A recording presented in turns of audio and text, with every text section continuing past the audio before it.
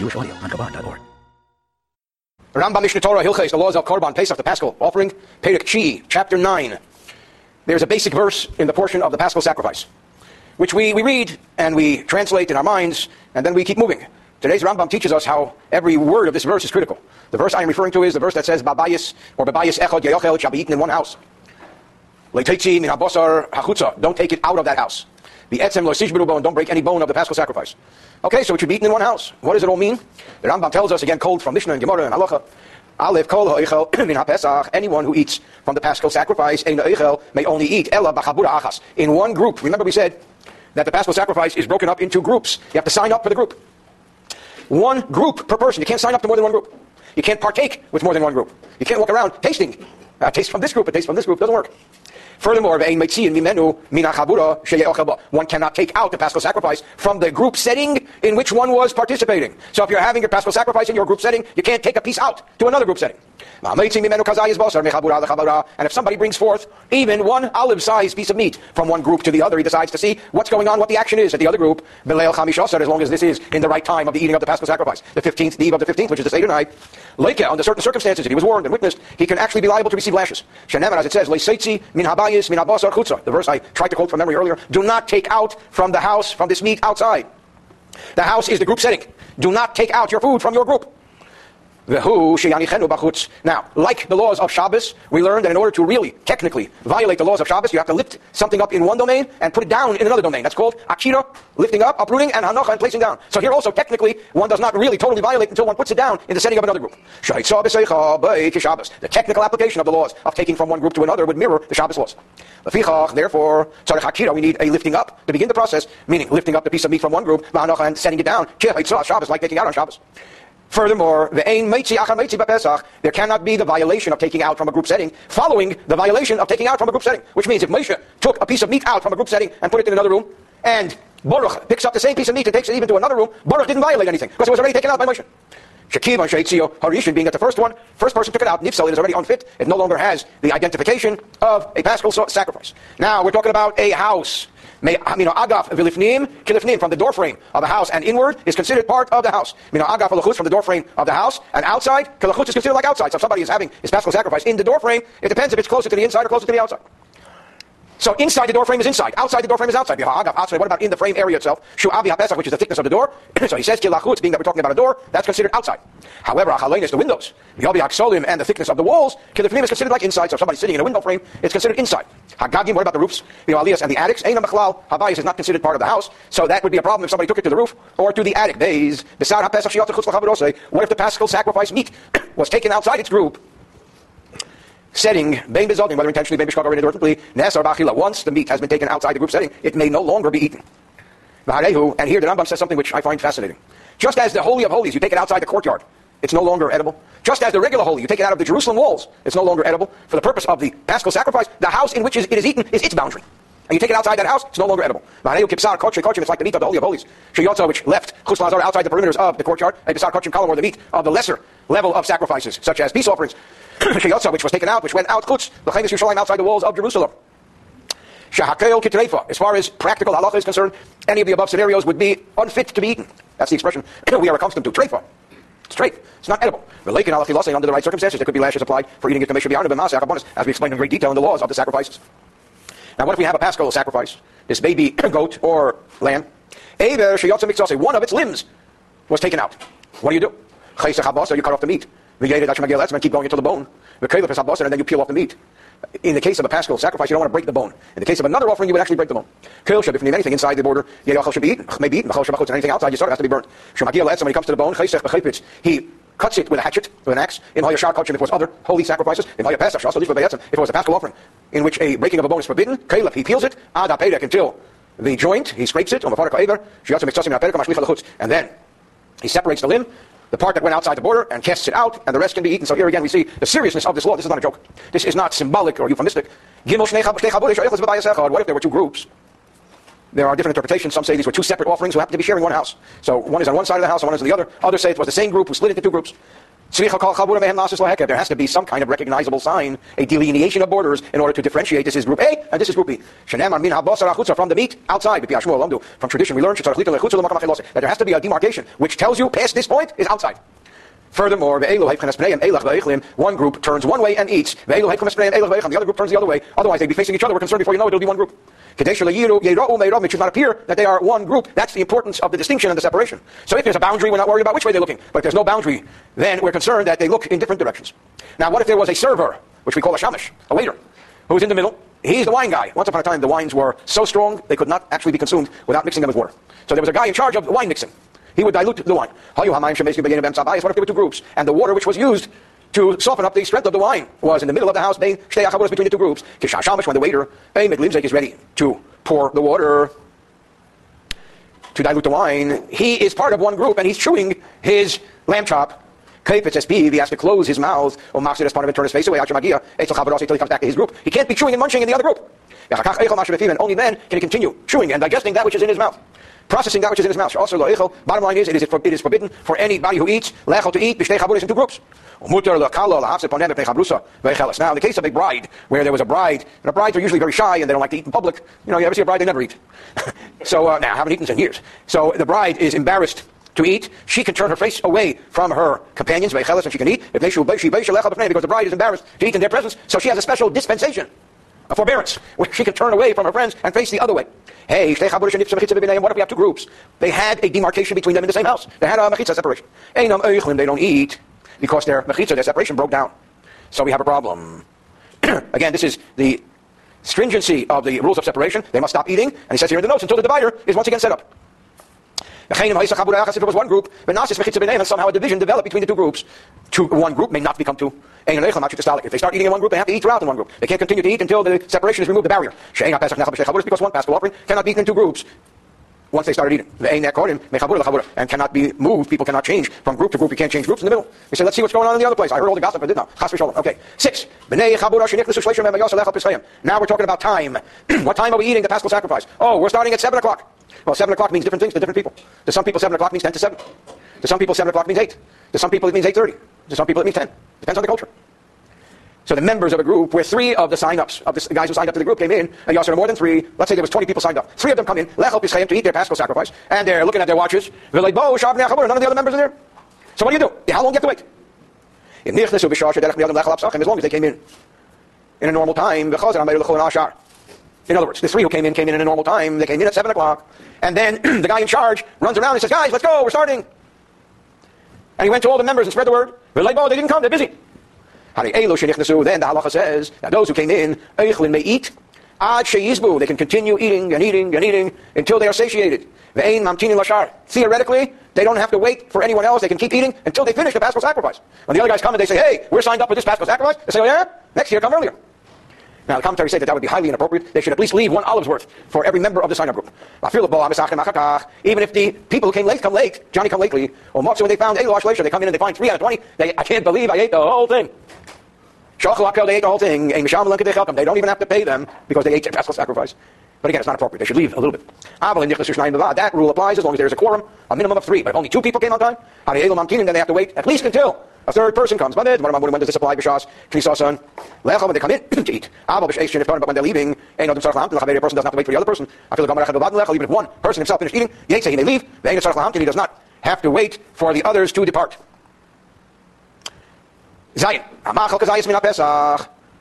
If somebody gives a piece, an olive's worth, of the paschal sacrifice, this law which we're about to learn applies both to the first paschal sacrifice, or the second, limumar, to a heretic, who's known as an idol worshiper. And he says to the idol worshiper, here, Mr. Idol Worshiper, have some paschal sacrifice. Or to a stranger settler. What's a stranger settler? He's a non-Jew in Israel who takes upon himself the 7 Noahide laws, but does not become a full convert. So he has no business eating paschal sacrifice. Or to a hired hand who's not Jewish. In any of the above scenarios, he transgresses a negative commandment. However, there's no lashes possible. He's liable for rabbinic type lashes, rebellious lashes, which we defined earlier. What is this? The Torah says, ben nechar. Any alien should not eat it. Does it mean someone from Mars? A Martian? What's an alien? Someone who serves an alien god, an idolater. Furthermore, we should not cause a non-Jew to eat of the paschal sacrifice. It's something which is reserved for the members of the tribe who are circumcised and who worship God. Even a stranger settler, a sachir, who in other situations is fed. As it says, even in this case, toshab b'sachir lo yochabo, a stranger settler, which means someone who's observed, who has accepted the 7 Noahide laws but not Judaism, or a hired hand who's not a Jew, lo yochabo, may not partake of the Paschal offering. Even a Jew who's not circumcised may not partake of the Paschal offering. Even a Jew who's idolatrous may not partake of the Paschal offering. Ches, Orel, an uncircumcised male, Shachal Kazayas, who ate even an olive's worth. Mipsar, HaPesach, from the meat of the Paschal offering, Leika, under certain circumstances, with ample warning, and witnesses testifying, he's liable for lashes. Shenemer, as it says, Kol, Orel, Leyechal, by any uncircumcised person may not eat of it. Bei, Hushainu Echel, and from here we learn that necessarily this refers to the Paschal sacrifice, Abel Echel, hu matzah mar, but he may eat matzah, the matzah and the mar and the bitter herbs. Matzah mar, the gertesha b'sachar, it's also permissible to cause a ger toshav, a stranger settler, someone who has accepted only the 7 Noahide laws, and a hired hand, they may eat matzah, they may eat more. It's only the Paschal sacrifice that we are concerned about because of the rules which cover the Paschal sacrifice, which are very stringent. Tess, the final and closing paragraph of chapter 9. Paragraph 9 of chapter 9. Just as we learned earlier, that the circumcision or lack of circumcision of his sons or his slaves during the time there was slavery would actually prevent a Jew from being permitted to slaughter his Paschal offering. We learned that earlier. If someone has a child that was born and not circumcised after the obligation kicks in, which means after the 8th day, or someone purchased a slave and that obligation kicks in for circumcision, and he doesn't do so. So we learned earlier he cannot slaughter the Paschal offering. So also, it also prevents him from eating it. Not only does it prevent him from slaughtering it, but if he slaughtered it in an okay state, he may not eat it now. For example, if he purchased a slave between the slaughtering time and the eating time, as it says, you shall circumcise him. Then and only then may he eat of the Paschal offering. Ketzad, what is the scenario where this could happen? Where at the time of slaughter, he had no problem, and now suddenly he has an obligation of a circumcision that did not take place in his house. For example, Kono Eved, if he purchased a slave, after the Paschal offering was slaughtered, or another situation. He had a baby boy. His wife had a baby boy. The time for circumcision did not kick in until after the slaughtering of the Paschal sacrifice. Now, how is that possible? The time for circumcision is in the 8th day. The slaughtering of the Paschal sacrifice is right in the afternoon. The eating is that evening. He's forbidden to eat until he circumcises them. What's the possible scenario where this could take place, where he is fit for circumcision only after the slaughtering of the Paschal sacrifice? He should not be fit before. So here we come into an interesting law. Let me give an introduction to the law. If a child is not up to having a bris, a newborn child is not up to having a circumcision, the doctor said he's not ready for it. Or, in halacha, jaundice, yellow is a big thing. He's yellow. Or he's ill. So he says, under certain situations, when there's a serious situation, for example, he developed a fever or any other serious condition. So it's not so simple. You can't have developed a fever on day 8 and you say, you know what, I'm going to postpone it. So day 8 is Friday. And then you say, you know what, Sunday is a day when everybody's available, I'll make it Sunday. 2 days later. The baby's better. Not so simple. When if a child was facing any type of health challenge which was serious, such as fever, he has to wait a week. What is a week? 7 days from moment to moment minimum. One of my grandfathers, Rabbi Eliyahu Simpson of blessed memory, was a very great halachic authority, a very great Rav in New York.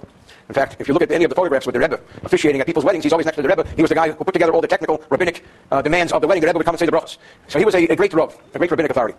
And I experienced where he said once a baby's bris was postponed for any good reason, wait a week. And not every rabbi says that, but this is the halacha we're talking about. Says the Rambam, you need 7 days from minute to minute. From the moment he becomes well. One of the serious conditions of a child with a bris is his eye. He has an eye condition. And right after the Paschal sacrifice was slaughtered, the optometrist said he's better and pronounced him well. So you have to wait a week. This was 4 p.m. You have to wait until 4 p.m. The Paschal sacrifice was slaughtered at 2 p.m. So he wasn't ready yet. Or there's a situation which we've learned many, many times called a tuntum, a person whose genitalia is covered by a mound of flesh. It's impossible to detect whether it's a boy or a girl. And then they surgically cut it open and they find out he's a boy. In that case, he needs a bris. And that happened after the slaughtering, before the eating. So once a bris is obligated, then it prevents the people from, the parent, or in the case of the slave, the owner, from eating the Paschal sacrifice. End of chapter 9. Rambam, Mishnah Torah, Hilches Korban Pesach, the laws of the Paschal sacrifice, Pesach Asiri, the 10th. And closing chapter, there is of Korban Pesach, of the Paschal sacrifice, there is an interesting mitzvah, part of the Paschal sacrifice, coming from a pasuk. The etzem lo tishbiru bo. Do not break a bone of the Paschal sacrifice. Wow. That's getting into detail. So he says here in Pesach Asiri, the halacha is hashever etzem bepesach toher. Anyone who breaks a bone of a pure, meaning kosher, pure, not impure, Paschal offering, under the right circumstances, could be liable, susceptible to receive lashes. He needs witnesses and so on. Shenema, as the verse says, ve'etzem lo tishbiru bo. You shall not break a bone within it. That is not only applicable to the first Pesach experience on the Seder night, but also Nemar, this verse, or a similar verse is also stated, the Pesach Sheni, with regard to the second Paschal offering, or the make-up Paschal offering, the etzem la yishbiru bo. You shall not break a bone within it. Abel, however, that applies to the Paschal offering that's brought by the majority of the Jewish people. when they are in a state of purity. We also learned that if the majority of the Jewish people are in a state of impurity, then the fact that they are majority overrules and supersedes the fact that they are impure, and they bring it anyway. But if, in this case, where they brought an impure Pesach offering, if a bone broke, there is no possibility of lashes, because that is the halacha. Because from tradition we learned that the words, you shall not break the bone within it, tradition teaches us, oral law teaches us, this applies to the pure paschal offering related to not to the situation where an impure offering was brought. Now, when does this apply? Only the night of the Paschal sacrifice, or in general? So he says, this law applies whether somebody broke the bone on the evening, or evenings, because we're talking about two, first Pesach, second Pesach, of the 15th, or during the daylight hours before the 15th came, which means after it was offered, before nighttime, or even after a few days. There is a possibility of lashes, in order to make sure that nobody does this, nobody breaks the bone. It is customary that we actually burn the bones of the Paschal sacrifice, if there's anything left of that Paschal sacrifice, if there's any meat left, because we will learn very soon that this whole mitzvah of not breaking the bone is only if there's meat on the bone. So if there's meat left, you should burn not only the meat. When we talk about meat left past the expiration date, you burn not only the meat but the bone. Why? Simply, that the bone should not be a stumbling block, and people should not break the bones and violate a very serious biblical mitzvah. Now he qualifies and he says, Gimel 3, we're not culpable. One is not culpable for breaking the bone, unless it has either at least a volume of an olive of meat, or the bone has marrow in it, bone marrow. When I was a kid, my mother would say, who wants a bone with marrow? It's very low on the cholesterol. But a bone that has no marrow, or has no meat, and the culpability of breaking it is not there. You can break it because it's not a bone anymore, it's used up, it's gone. However, if it had at least an olive-sized volume of meat, and he broke the bone, not in the place where the meat was a little further down the bone, he's culpable. Even though the exact spot where the break took place was without meat, but that bone had meat. Okay, now what happens, as he often says in halacha, what if somebody breaks a bone after somebody else broke the same bone? The same bone, the bones and bones. There is lashes possible. Hey, what if somebody burns bones? Or someone cuts up sinews? Now, it may not be the best thing to do, but he's not culpable, he's not guilty for breaking a bone. Burning bones is not breaking bones, and chopping up sinews is not breaking bones. What about Pesach, Paschal offering, which is on the raw side? We learned earlier, that you're not allowed to have a raw Paschal offering, or a cooked, a sodden, a cooked Paschal offering. This Paschal offering has to be roasted. What if it was raw, which means it's not roasted, or cooked, which means it's not roasted? When he broke the bone in an unfit Paschal sacrifice, still there is the possibility of lashes. Furthermore, even if it became later unfit, due to a state of impurity, it became later unfit because it went out of the boundaries of where it should be. Still, the prohibition does apply to breaking the bone. Why? As he says now, because there was a time when it was a kosher Paschal sacrifice, and that's his qualification that he gives right now. When does this apply? If there was at least some window of time where it was kosher and then it became unfit. If it didn't have a window of time at all. For example, it was a situation where it became pigul. We learned earlier in very great detail that pigul is the Kohen had an inappropriate thought at one of the key points. A nasib, or inappropriate thought of name, a place, of time. A nasib, changing time, changing the name in the thought process. That's pigul. Then the law does not apply because to begin with, it was not a kosher offering. Zayin, shavar etzem ha'alya. What if he breaks the bone of the fatty tail? He does not receive lashes. Why? Because it's not fit for eating. Okay. Ches. Haschuchim, cartilage. Shen coming out somim rakim, which is like soft bones. This may be eaten. What if it was a small goat, and a tender one? Where his bones are still tender. There is a concern, and therefore he should not eat them. Because when somebody eats a tender goat, he's going to break the bones as he eats them. If he does eat them, he's liable for lashes. Because in halakha there's no difference whether you break a hard bone or a soft bone. This is the rule. You judge in the following way: anything that may be eaten in the case of a mature ox, which was cooked, that may be eaten from a tender goat after it's roasted. You can find like the tips of the wings, and the cartilage. Soft sinews which will ultimately become firm, even though they're fit for eating now. But on Pesach, it should not be used as volume of meat for sign up. Remember, we learned that every person who signs up has to be able to consume at least an olive's worth. This should not be consumed as part of the available meat. But one can sign up to have the marrow in the head, because it can be brought forth without breaking the bone. However, one should not be enumerated on the marrow of the hip bone, because it's closed from both sides. Because the only way to get to the marrow is by breaking a bone. And again, the Torah has a prohibition against breaking a bone in a Paschal sacrifice. When a person consumes and eats the Paschal offering, he cuts the meat and eats it. He can also cut the bones at the joints. There's no reason why you can't cut the bones at the joints. And he can take them apart, separate them if he desires. Now, there is a part of every animal called the Gid HaNosha, which is that part which became forbidden since the Torah tells us about the wrestling match between Jacob and the angel.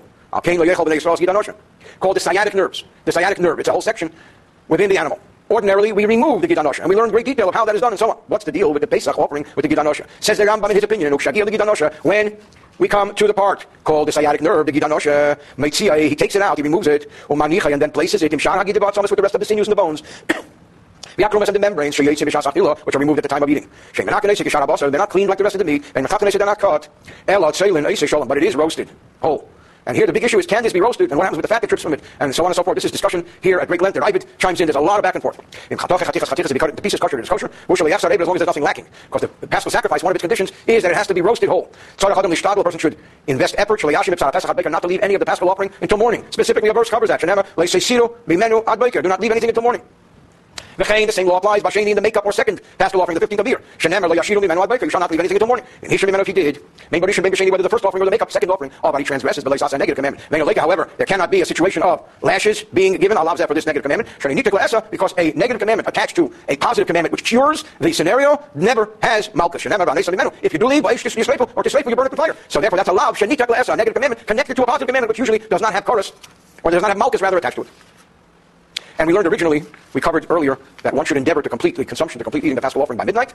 And that's a rabbinic decree to keep one safe, well within the parameters of the dawn. And remember that dawn, I don't know where you live, because people are studying this on the internet, but dawn could be very early in the morning in places that are extremely north and so on and so forth. So dawn does not necessarily take place when it takes place in Southern California on Pesach. Okay.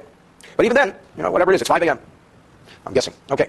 Now, we mentioned briefly earlier that there's an entire tractate of Mishnah and Talmud called Chagigah. Chagigah are those festive peace offerings which the Jewish people were commanded to bring on festivals. On Pesach, the Chagigah plays a special role. It gives the person a meal so that the Paschal offering could be eaten when we are almost full. On the first Pesach experience, which means unless one is experiencing a makeup offering on the second Pesach, during the regular Pesach, we bring along with the Paschal offering, we bring peace offerings. The Yom Arba'as are on the 14th day. What do peace offerings come from? It could be cattle, and we're not saying it could be sheep. It could be large, a time or small. Remember, the Paschal offering can only be a baby goat, or a baby lamb, or a baby sheep, but peace offerings could be cattle, big, small, schorim, kevis, male, female. Like a regular menu of the peace offerings. Zuhi, Anikreis, and in common terminology, this is referred to as Chagigas, the festive offering of Arba, also the 14th. Korban Chagigas. I mentioned in the earlier shir that in our world, our Pesach Seder, the egg is eaten at the Pesach Seder, or the egg is on the Seder plate to commemorate the Chagigah. Again, we use symbols which no one would ever believe would be a sacrifice. We don't want anybody to think we do sacrifices nowadays. Which we won't do, of course, until Mashiach comes and rebuilds the Beis HaMikdash. Now we understand a mystery or perplexing verse in the Torah. For this situation, it is specifically stated in the Torah, Pesach, you shall offer a Paschal offering to God your God, sheep and cattle. Wait a minute, cattle? Paschal sacrifice? Impossible. That's not what we learned as kids in Newark. The answer is, this is a sacrifice, comes along with the Paschal sacrifice. It's called Chagigah. That's the meaning of this ambiguous verse. When was this Chagigah brought? Only if it comes during the weekday. Why? Because on Shabbos we can only bring obligatory offerings. The Chagigah is not a hardcore obligatory offering. It's more optional. You want to bring a peace offering, bring Gesundheit. Or B'Torah, only when it's brought in purity, when the Paschal sacrifice supersedes the laws of impurity, and they bring it anyway, you don't bring Chagigahs with it. Or B'Mu'at, when there isn't enough food for people to eat and become full with the Paschal sacrifice itself, they intentionally brought Chagigahs in order to give them a meal so that they can eat the Paschal sacrifice as a dessert. However, in Chal Yom Arba'as B'Shabbos, what if the 14th day of Nisan, Erev Pesach, comes out on Shabbos? You can't bring a Chagigah on Shabbos. A Shabbat Pesach B'Tumor, the Paschal offering was brought by the majority of the community in a state of ritual impurity. Or that year there was an abundance of Paschal sacrifices. The groups were not that big. Remember, we learned about the fact that there were sign-ups to every group. Sometimes the sign-ups could be 30 people to a group, 40 people to a group, so everybody has an olive size, maybe. And this is something we have to be very meticulously observant of to make sure that there is enough, or at least an olive size. Sometimes there could be such an abundance, there could be 5-6 people to a group. In that case, there's no need, really, theoretically, for this festive offering. And there's no obligation to bring a Chagigah. So Chagigah is a good thing, but it's optional after all said and done. We only bring the Pesach offering. And now he defines it in Yud Gimel and 13. What is this Chagigah? Is it a mitzvah or is it not a mitzvah? The answer is yes. It is a mitzvah, but it's not an obligatory mitzvah. Chagigahs Arba'as are the festive offering of Erev Pesach of the 14th. Reshus is actually optional. It's not really obligatory. Now, all of the commentaries say, what are you talking about? Of course it's obligatory. We know it's obligatory. The answer is yes, rabbinically. The Rabbanon made it obligatory, but biblically no. The rules are different. A Chagigah, which is a peace offering, can be eaten for 2 days and 1 night, much longer than the Pesach offering, like any other peace offering. Furthermore, we also learn it is forbidden to leave it for the 3rd day. You shall not cause to carry overnight from this meat. Which you will offer in the evening by on the first morning. What first morning? From tradition, we learn this is an admonition for somebody who leaves the meat of the Chagigah, the festive offering of the 14th day to the 16th morning, 2 mornings later. Until the second morning. If somebody does, there's no lashes. It has to be burned. Like any other no-sal situation. What happens to this Chagigah meat? Yudalid B'Sar Chagigah, the meat of the Chagigah offering. What if the Chagigah offering was served on the same table as the Paschal sacrifice offering? And together with that, they put all kinds of side dishes and all kinds of goodies, and then there may be leftovers. So what do we do? The Paschal offering has a much stricter leftover law than the Chagigah. The Paschal offering must be consumed by midnight or certainly by dawn and then burned. The Chagigah has another day. So here you've got a mishmash where there are pieces of Paschal offering and Chagigah offering served in the same cholent, in the same platter. On the same table, Mizbanim made that it's best to burn the leftover Chagigah meat together with the Paschal meat, because we want to be very careful. Because God forbid we should consume Korban Pesach meat the next day, thinking it is Chagigah. You know, when you char meat, it all looks the same unless you're a butcher.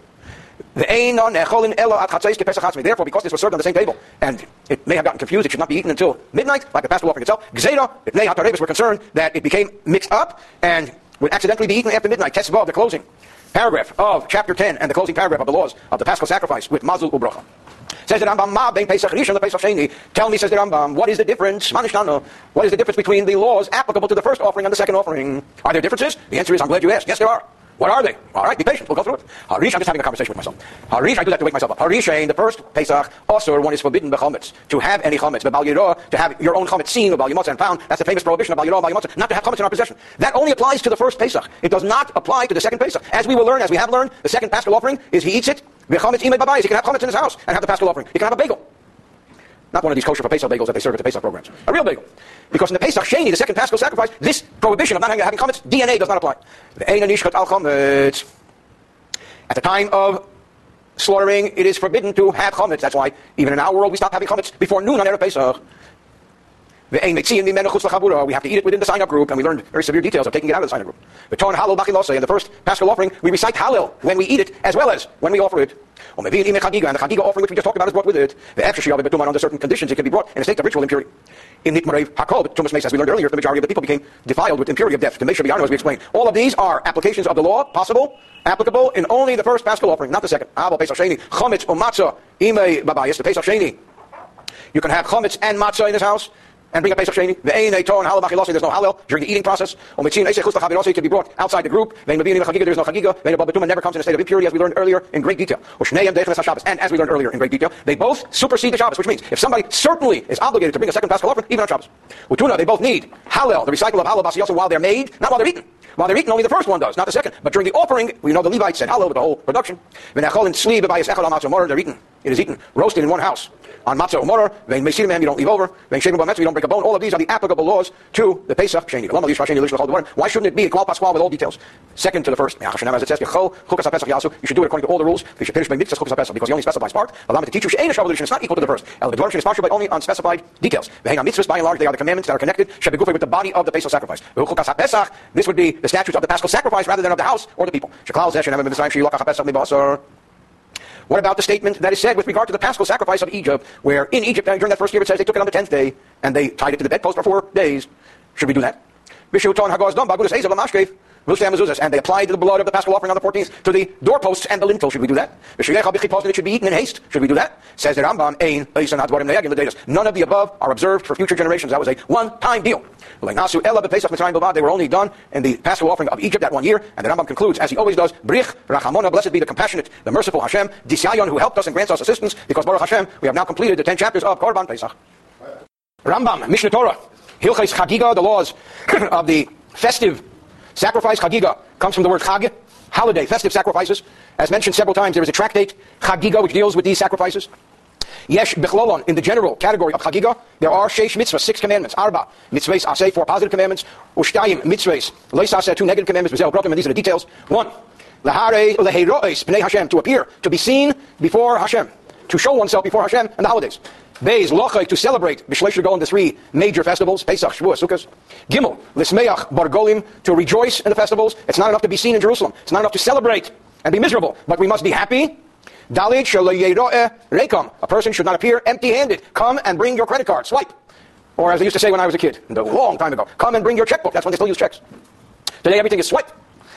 Hey, Shalayazev Levi, Milasamte, don't forget about the Levi. The Levi represents the Jewish infrastructure, spirituality. Don't forget to support the infrastructure of the Jewish people. Because without the infrastructure of education and synagogues and shuls and so on, and yeshivas, you have nothing.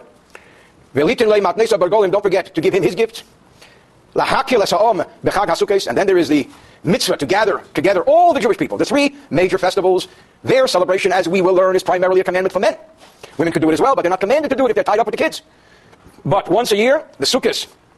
After the sabbatical year, every man, woman, and child must appear. In Jerusalem, that's called Hakel, the Mitzvah Shemitah, the Sukkot following the sabbatical year, Uveir, Mitzvah Elu, the explanation of these commandments, in the following chapters. Aleph, Pesach Rishon, chapter 1, Aleph, Halacha Aleph. Shalish mitzvahs, 3 commandments. Shalish mitzvahs, I say, 3 positive commandments. It's Tavu Yisrael, the Jewish people were commanded. Every one of the festivals, of the 3 major festivals. The Eluhain, and these are the 3 major festivals. The first is Hariyah, to be seen, to appear. Shenemar, as it says, all your males should be seen. And I just want to pause for a moment and point out that the mitzvah here is lirois v'leirois, to see and to be seen. It's an exchange where the Israelite brings support and gifts to Jerusalem, to the Levi, to the Kohen, and the Levi and the Kohen and the Beis HaMikdash experience gives spirituality to the Israelite. So it's an exchange, and that's the idea. When Chabad Rebbes and Rebbes of old would send shadarim, would send emissaries, they would tell them, Zayin Ruchnius und Kleiden Gashmius, to plant spirituality and to collect materialism, which means they had to plant spirituality. And then the people gave them support, because that's the system which the Torah set up. That's lirois v'leirois. The lady teaches, and the Levi is supported. So one is Re'iyah, simply coming, appearing in Jerusalem. You have to physically go there. Chagigah, then there's this celebration. Shenemar tochei l'Hashem Elokecha, you shall celebrate to Hashem your God. And we will define, God willing, in these chapters. What is the definition of celebration? How do you celebrate? You do just a dance? Celebrating. Well, that's also celebrating. Simcha and joy. And we'll define joy. Shenemar, as it says, V'samachta, you shall rejoice, B'chagecha, in your festivals. Hariyah, amura b'teirahi, now, definitions, what does Riyah mean? Hushanira ponav ba'azara v'yom tevarishin shachag, is that the Jew has to visibly show his face in the temple courtyard on the first day of all of these major festivals. Pesach, Shavuos, and Sukkot. Now, it's not enough to come, but as I said earlier, come and bring your credit card. The Yavi, Ima, you must bring with him Korban Eilah, burnt offering. So there is what is called Korban Re'iyah, the offering of being seen. What is this? Offering a burnt offering. The Korban Re'iyah, the offering which is associated to being seen, is a burnt offering. Bein min ha'if, bein min ha'behema. This could be fowl or animal. And many of the commentaries here struggle with the idea that the Rambam says it could be a fowl, because generally speaking, these were animals. Anybody who shows up in the temple courtyard on the first day and does not bring a burnt offering, not only does he not fulfill a positive commandment, he also transgresses a negative commandment. As it says, you shall not see my presence empty-handed. A Jew has to bring sacrifices. You have to bring charity. However, there's no lashes conceivably possible for this violation of this negative commandment, because there are never lashes applicable when there's no deed that was done. There are sins of commission and sins of omission. This was a sin of omission. He omitted to bring an offering. There can't be lashes. So we now have the definition of Re'iyah. Re'iyah means you have to be seen on the first day of the festival. The males have to come, show up, check in, punch in, as they say, in the temple courtyard and bring an offering, a burnt offering. And we're going to learn about how many and what and so on and so forth, but bring offerings. That's one. That's one mitzvah. Then there is Chagigah, the festive offering, which is mentioned in the Torah. And I just want to point out something which may be confusing us. We already learned in the section of Paschal sacrifices about a Chagigah offering that was brought on the 14th day of Nisan. This is not the same. That is a Chagigah offering which was not mandatory in order to have the people eat the Paschal sacrifice for dessert. This is a mandatory Chagigah offering, which is on the festive day. In the case of Pesach, the 15th of the month. Or Sukkot, the 15th. Or Shavuos, the first day. What does that mean? Chagigah amura b'teirahi. I get water. That he must also, on top of the burnt offerings enumerated earlier, mentioned earlier, we have to bring festive offerings. What are they? Peace offerings. When he comes to be seen. So that's mitzvah number 2. There's mitzvah number 1 is to be seen and bring a burnt offering or burnt offerings. Mitzvah number 2 is to be seen and bring celebration offerings, peace offerings. This is well known, that throughout, peace offerings always come only from animals. There are no bird peace offerings, no such thing. These 2 commandments, I made a bracha earlier, it's going to have some water. Thank you. These 2 commandments, which are Hariyah, being seen and bringing a burnt offering, Chagigah, and celebrating and bringing a peace offering. These are by and large men's mitzvahs, meaning not men's mitzvahs, men's obligations. Women are not obligated to do so. And the reason is very simple. Because these are mitzvahs that have to do with a specific time, and women have a more important job to do, and that is they have a family to raise. So they're going to run to Jerusalem. Who's going to take care of the kids? So they're doing something far more important. They're raising the next generation. If they don't have children, if their children are grown up, and they're able to go, sure, why not? Great. Then there is the idea of simcha, of joy. What is the definition of joy mentioned by holidays? That he should bring more peace offerings on top of the celebration offerings of peace. And they are called the peace offerings of the joy of the festival. So in addition to the festive offerings, there's the joy offerings. As it says, you shall sacrifice peace offerings, you shall eat it there. Where's there? In Jerusalem. You shall rejoice before God your God. In the mitzvah of joy, women are obligated as well. Now there's a lot of discussion. What does this mean? Does it mean that the woman has to come 3 times a year and bring the Shalmei Simcha? We just said that she doesn't. It means that although a woman is not obligated to be seen in Jerusalem 3 times a year, although a woman is not obligated to bring the offerings of Chagigah, of celebration, a woman is obligated to be joyous. So therefore her husband has to bring the sacrifices of joy for her as well.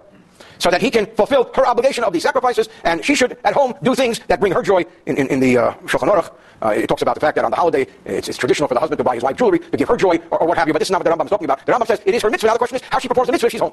Okay. Beis, Hariyah, Chagigah, Eilan, Shir, Torah. When we talk about commandments number 1 and 2 of this 3-commandment list, which is Riyah, being seen, Chagigah, and celebration, how many burnt offerings does a person have to bring for Riyah? How many peace offerings does a person have to bring for Chagigah? Eilan, Shir, by Torah law, there is no amount. Shenamar, it actually says it depends how much you can afford. Ish, Kemat Nas Yodeh, each man according to the gift of his hands, the gomer, whatever you can afford. But rabbinically they defined it. Korban Riyah, that he should bring at least one.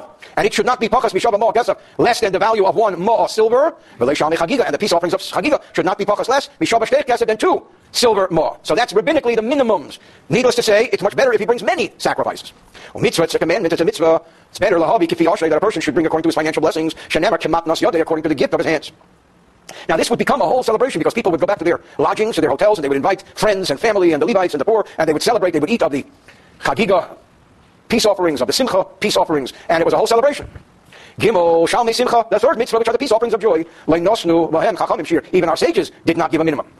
So therefore, bottom line is, when a person ascends and goes up to Jerusalem to celebrate the festivals, if he had sacrifices that were fit to be brought for Riyah, which are what? Burnt offerings, he should bring them. The guy has animals, bring the animals. We learned earlier, the guy could not reach Jerusalem on time for the Paschal offering because he got caught in a bottleneck, a traffic jam of animals. Because there were animals all over the place, especially at the El Toro Y, as we say here in Southern California. It was a big bottleneck. What if somebody doesn't have animals, they're not in the animal business? It's not a problem. He can bring silver. He can bring silver money to pay for the animals. There are plenty of places in Jerusalem to buy animals. Animals are us. What if he has no silver, he has no money, no high-level currency? He should not bring the value of money. He should not bring stuff that's worth money. Even if he had merchandise or objects that are worth not silver but gold a lot, he is forbidden to ascend to Jerusalem without either money or sacrifices. What's wrong with diamonds? What's wrong with very expensive stuff that has the equivalent of money? He could barter. Why did our sages forbid a person to take the equivalent of money, valuables? We're concerned because a person brings commodities. He can have very expensive commodities but not find a customer. And if you don't find a customer, you're not going to give it away. So therefore, you won't be able to negotiate these commodities. Or perhaps if he has coins or what have you, perhaps he'll find that, he takes the commodities and sells it for coins, and maybe he got counterfeit coins. Maybe he got what he calls sigim, that impurities, the monies are impure, people won't accept them because he's in a hurry. He didn't realize that it's not top quality coins. The equivalent of today's counterfeit. Dalid, now we learn, so let's summarize. We learned that there are 3 mitzvahs. One is Riyah, to be seen and bring a burnt offering. The other is Chagigah, to come and celebrate and bring a peace offering. And the third is Simcha, to be joyous and bring peace offerings, and not only one, but more. When? The first day of the festival. What if somebody simply was not able to, for any reason, to bring his burnt offering of being seen or peace offering of celebration on the first day of the festival, either because the line was too long? Imagine every Jew is trying to bring an offering. There must have been a line around the block. The line must have been going, to Ben Gurion Airport. Must have been a very big line. Or he got busy. He was tired. He took a nap. Is that it? Did he lose his opportunity? No. He offers them on the balance of the days of the festival. Remember, Pesach has, biblically, how many days? 7 days. Sukkot has 7 days. 7 days you shall celebrate the God your God. Melamed, this teaches us the word celebrate is used. They're all fit for celebration, meaning the sacrifices could be brought on any of these days. V'kulan, and the buzzword here, the key word is tashlumei. They are make-up opportunities, tashlumei rishon of the first day aim, which means the mitzvah is the first day. You didn't bring the first, bring the second, bring the third, up to the 7th. Now, does that mean I can sit back and wait till the 7th, till the traffic thins? Some people don't like crowds, like me.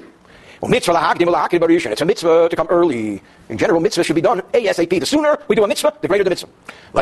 So therefore you have to aim at bringing it on the first day. You haven't had an opportunity to do it on the first day of Sukkot or Pesach. Bein Chagigah, whether inadvertently, bein Mezer, or intentionally, whether it's a good thing or not, we'll talk about it some other day. But Yaakov Basheni, you should bring it the second day, ASAP. If he just keeps putting it off, it's not a good thing. It's meguna. Meguna means ugly.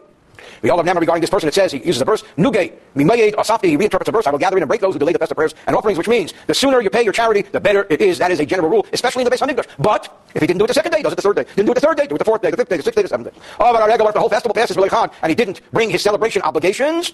So let's say the whole Sukkot passed, the whole Pesach passed, Shavuos passed, and we'll talk soon about Shavuos and its make-up days. And he didn't bring it. Can he say, I'll bring it next week? When the traffic thins out? No. He has no longer an obligation because that opportunity is past. Malzeh. For this type of situation, or anything similar, it says, these are transgressions, wrongs that can never be righted. Why? This is the famous expression, the time passes, the opportunity to bring the offering passes. What if he didn't do these sacrifices on the first day of Sukkot? He brings the Chagigah the whole Yom Tov. Now, not only do we have 7 days of Sukkot, but the Rambam tells us something fantastic. He also has the 8th day of Sukkot, which for many purposes is a separate festival. Still, for sacrifice purposes, it's still a make-up day.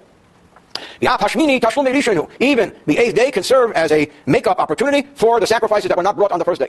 So also on Shavuos, biblically, how many days is Shavuos? 1.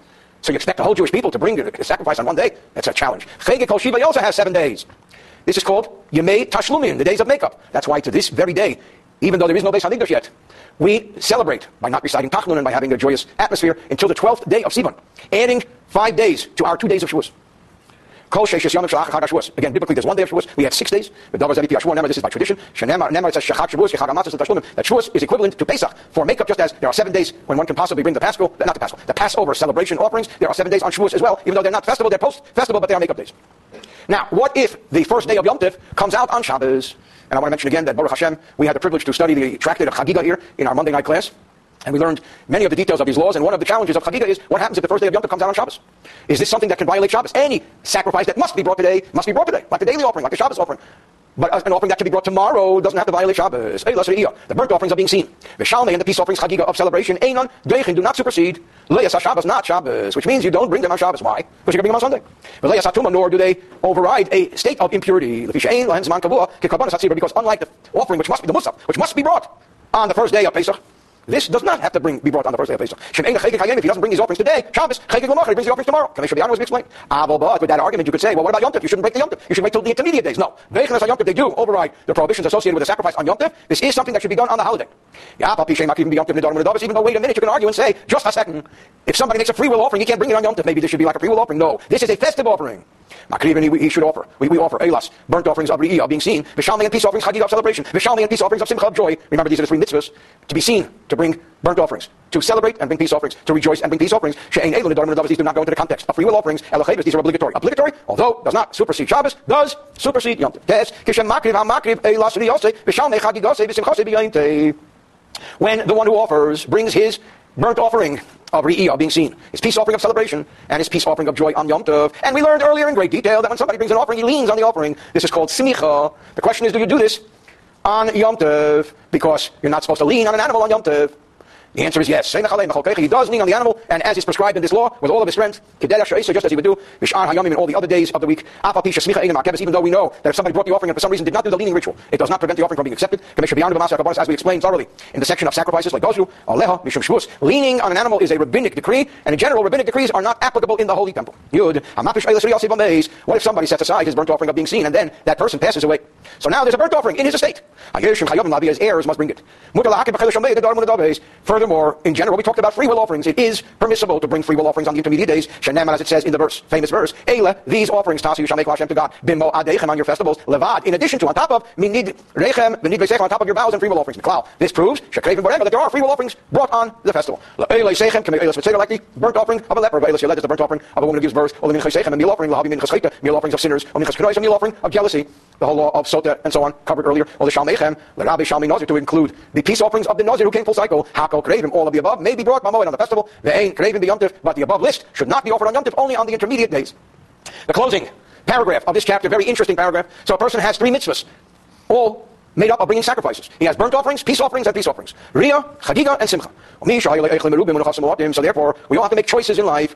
What if somebody has a big guest list, and he doesn't have that much money, a big guest list, and a short financial statement? What do? Maybe Shalmei Chagigah Merubim Be'eles Liyamotim. So he goes big on the celebration peace offerings, because every celebration peace offering can be taken to his hotel and fed to his guests. And he goes small on the burnt offerings, which are burnt on the altar. So being that he has a big guest list, he wants to put the emphasis on the peace offerings which are eaten, rather than on the burnt offerings which are consumed on the altar. But what if he had a small guest list? He was not sociable. He didn't have a lot of friends and family. When a Chassid Merubim, but he had a lot of money. He had a lot of possessions, so he brought a lot of animals. Or he brought a lot of money to buy animals. His solution is the opposite. What does he need to bring food home to a hotel and have nobody to feed it to and have it left over? That's not smart. Maybe let him better bring in abundance of burnt offerings of being seen. Merubes, as we used to say in North, mucho. Asach, and let him go easy on the peace offerings of celebration, because he doesn't have a big guest list. What if he had not a lot of guests and not a lot of money? I guess he has to go to Sizzler. No, just kidding. That was a terrible thing to say. I take it back. The Glak kosher Sizzler. Regarding this, we say, that's why we had a minimum before, that there has to be at least a silver maw. For the burnt offering, which they cast about 2 silver pieces, that's the minimum amount. Maximum could be tens and tens of offerings. What if he had a lot of guests and a lot of possessions? Regarding this, it says, according to the blessing of God your God, which he gave you, you have a lot of guests, meaning you have a big family, you have a lot of friends, you have a lot of business associates, and you have a lot of possessions. Thank God you are blessed by Hashem. End of chapter 1.